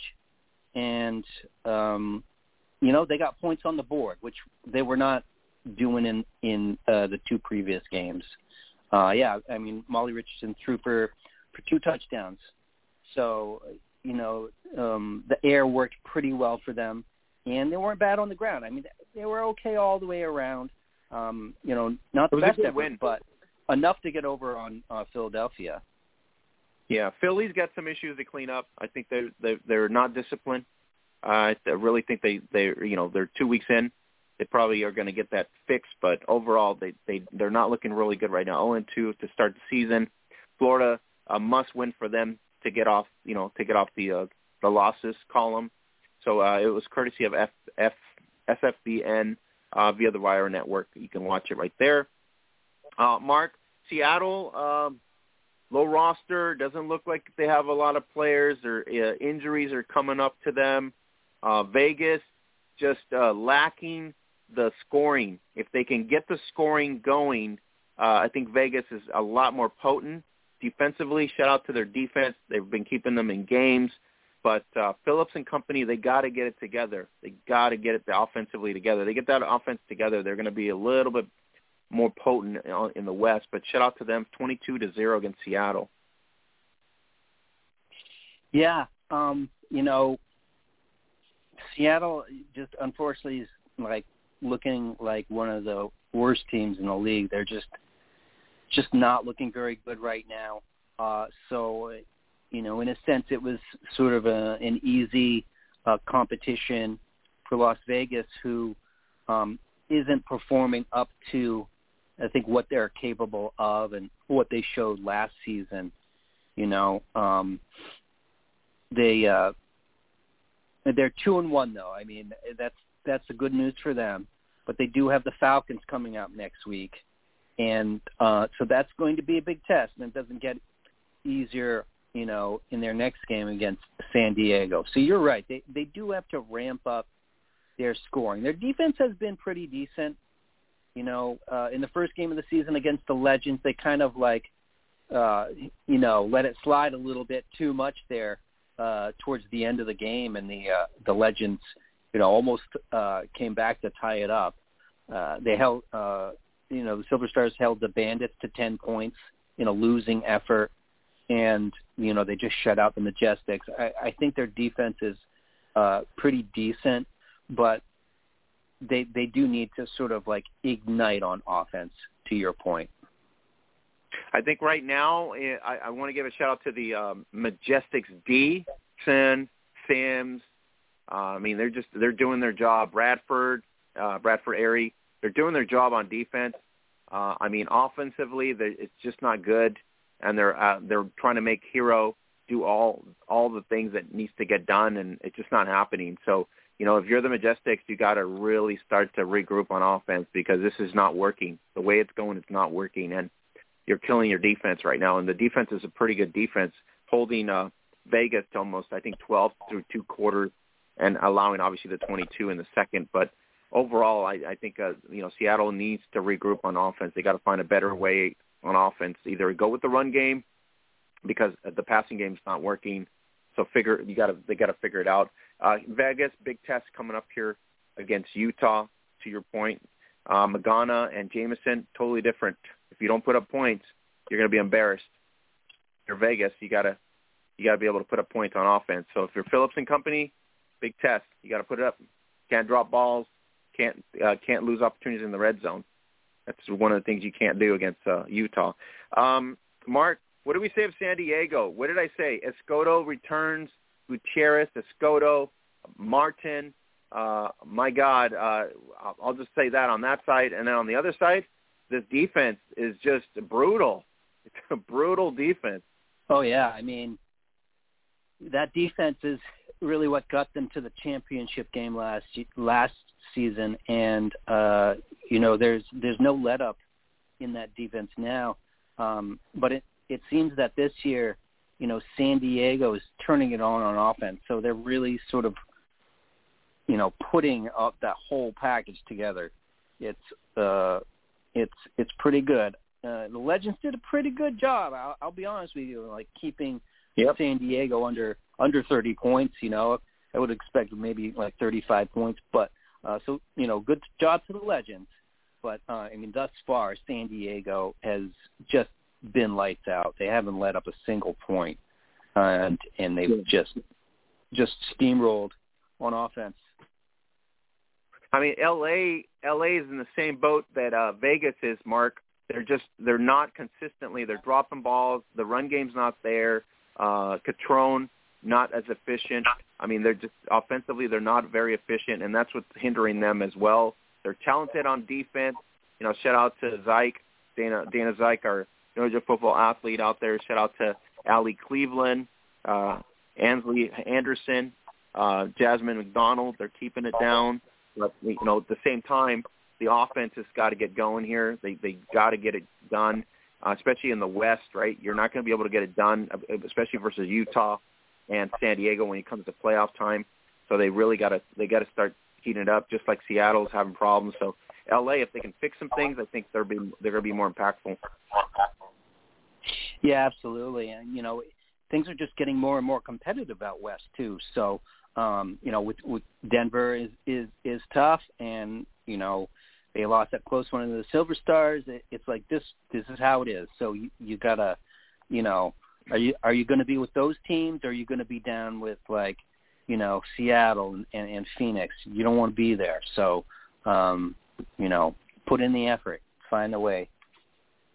I mean, between the Nugent clan in San Diego, Rose in San Diego, Tyler, man, this defense is scary for sure in terms of San Diego. It's a scary defense. So, good job to the Rebellion once again, staying undefeated here.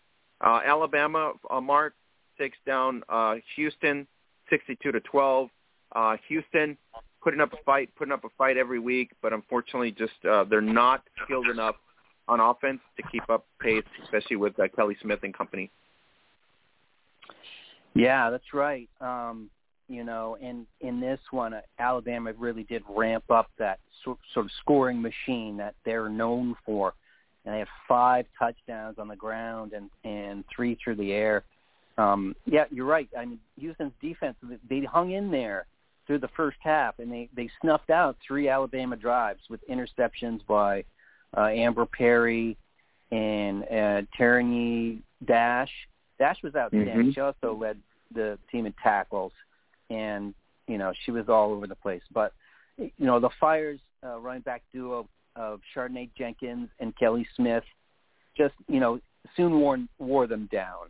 And Jenkins got 2 end zone plunges there in the second quarter. And, that put Alabama ahead for good with the extra points.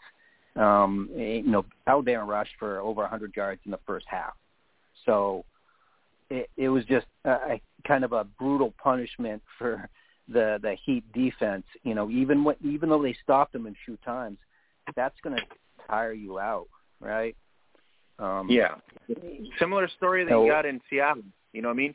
The good solid on one side, but just offensively you're just anemic, and that's not going to make it happen, especially against these better teams. And shout out to the Mary Woodward out there with the Fire. I mean, they're just getting their touchdowns. Joy getting their touchdowns. I mean, the Fire back to form here in this week. This week. And then what do you say about Courtney Billingsley? I mean, she is just airing it out and putting yards up there. So they get back to form here. So let's look at what do we have week 4? Am I correct here? Week 4, right? We're looking into week 4 coming to. Week 4. Let's dive into it here. Let's bring in Nate Ward in the house here as well so we can talk about it. So we got about 10 minutes, kind of breeze through it here so we can get to some of the key games. All right. Atlanta against Alabama, the rematch. This is going to be a good one from week 1. So I am taking Phoenix. Until otherwise, I'm taking the Phoenix. Unless Alabama wakes up, which the week 1 was maybe an eye-opener for them. They looked really good this past week, but, Phoenix is no heat. Just, that's what it is. And so it's going to be tough. I definitely feel like it's going to be a much closer and more competitive game than that week 1 tilt. I am also going to give the edge to the Phoenix, though. They've just been outstanding so far. All right. I would agree. You got that? Yeah. I would. We're all in consensus. I think Atlanta, pretty much until otherwise. But Nate, Utah against Las Vegas. Las Vegas has been struggling. They've been their defense has been keeping up in games, but can they contain Magana and Jamison? I don't think so. No. I don't think so. You too, Mark? You don't think so?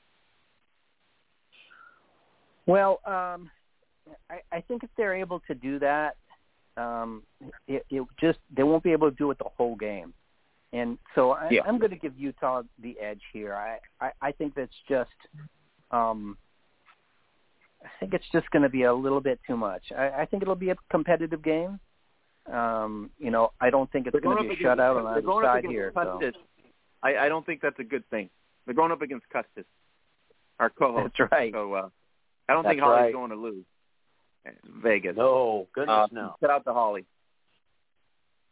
All right, Tina Tella and Holly Vegas Custis. If Vegas is going to have a breakout game, I mean, this is the one they want it to be. I don't know about that, but yeah, sure. That's wishful thinking, Mark. We'll go with that theory. Just saying.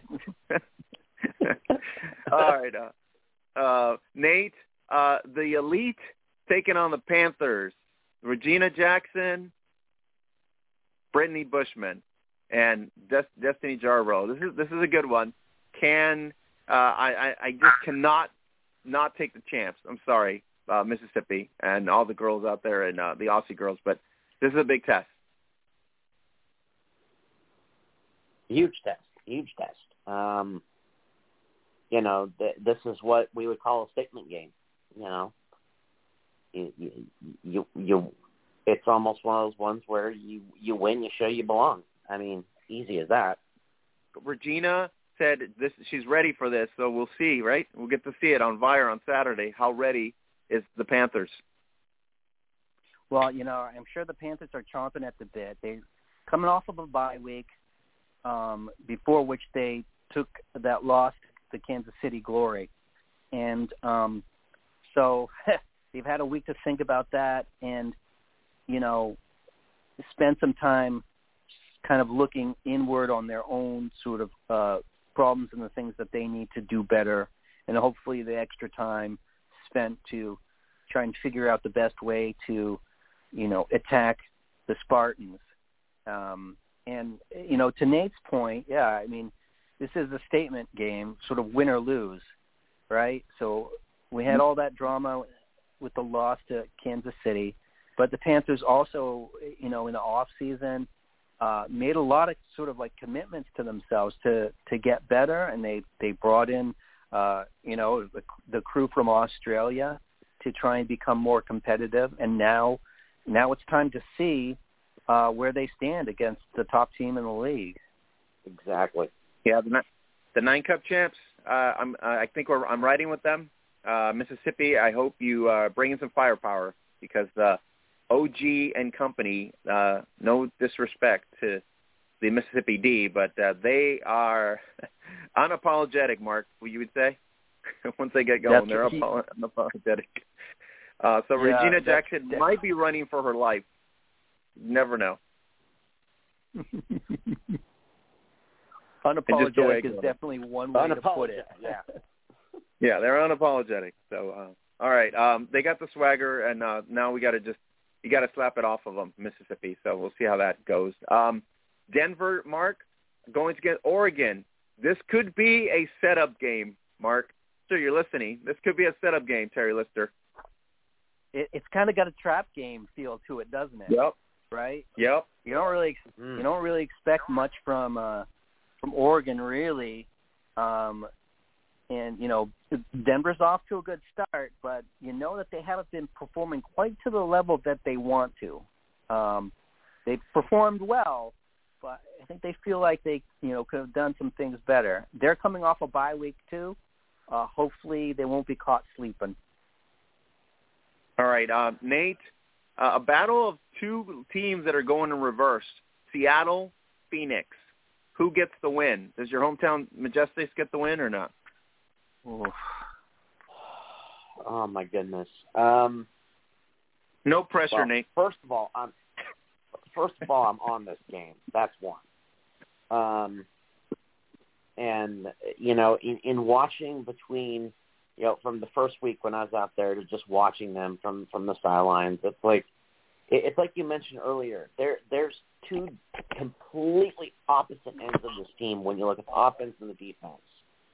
And, man, I'm hoping this is the one that starts the trend because, at this point it's do or die.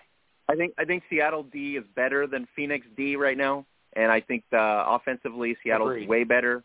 with Phoenix, so I'm taking Seattle. Mark, Kansas City to wrap it up here, taking on Philly. If you're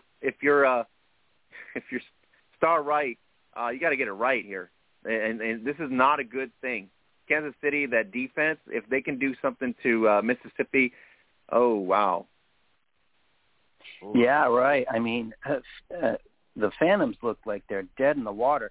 It's hard to believe that, you know, last season Philadelphia was right up there with Washington and Atlanta. All right, they've come a long way down from that. It's stunning, and I don't know exactly what's going on there, but I can't pick them against Kansas City. You know, Kansas City's not my favorite team, but they showed something last week, or 2 weeks ago.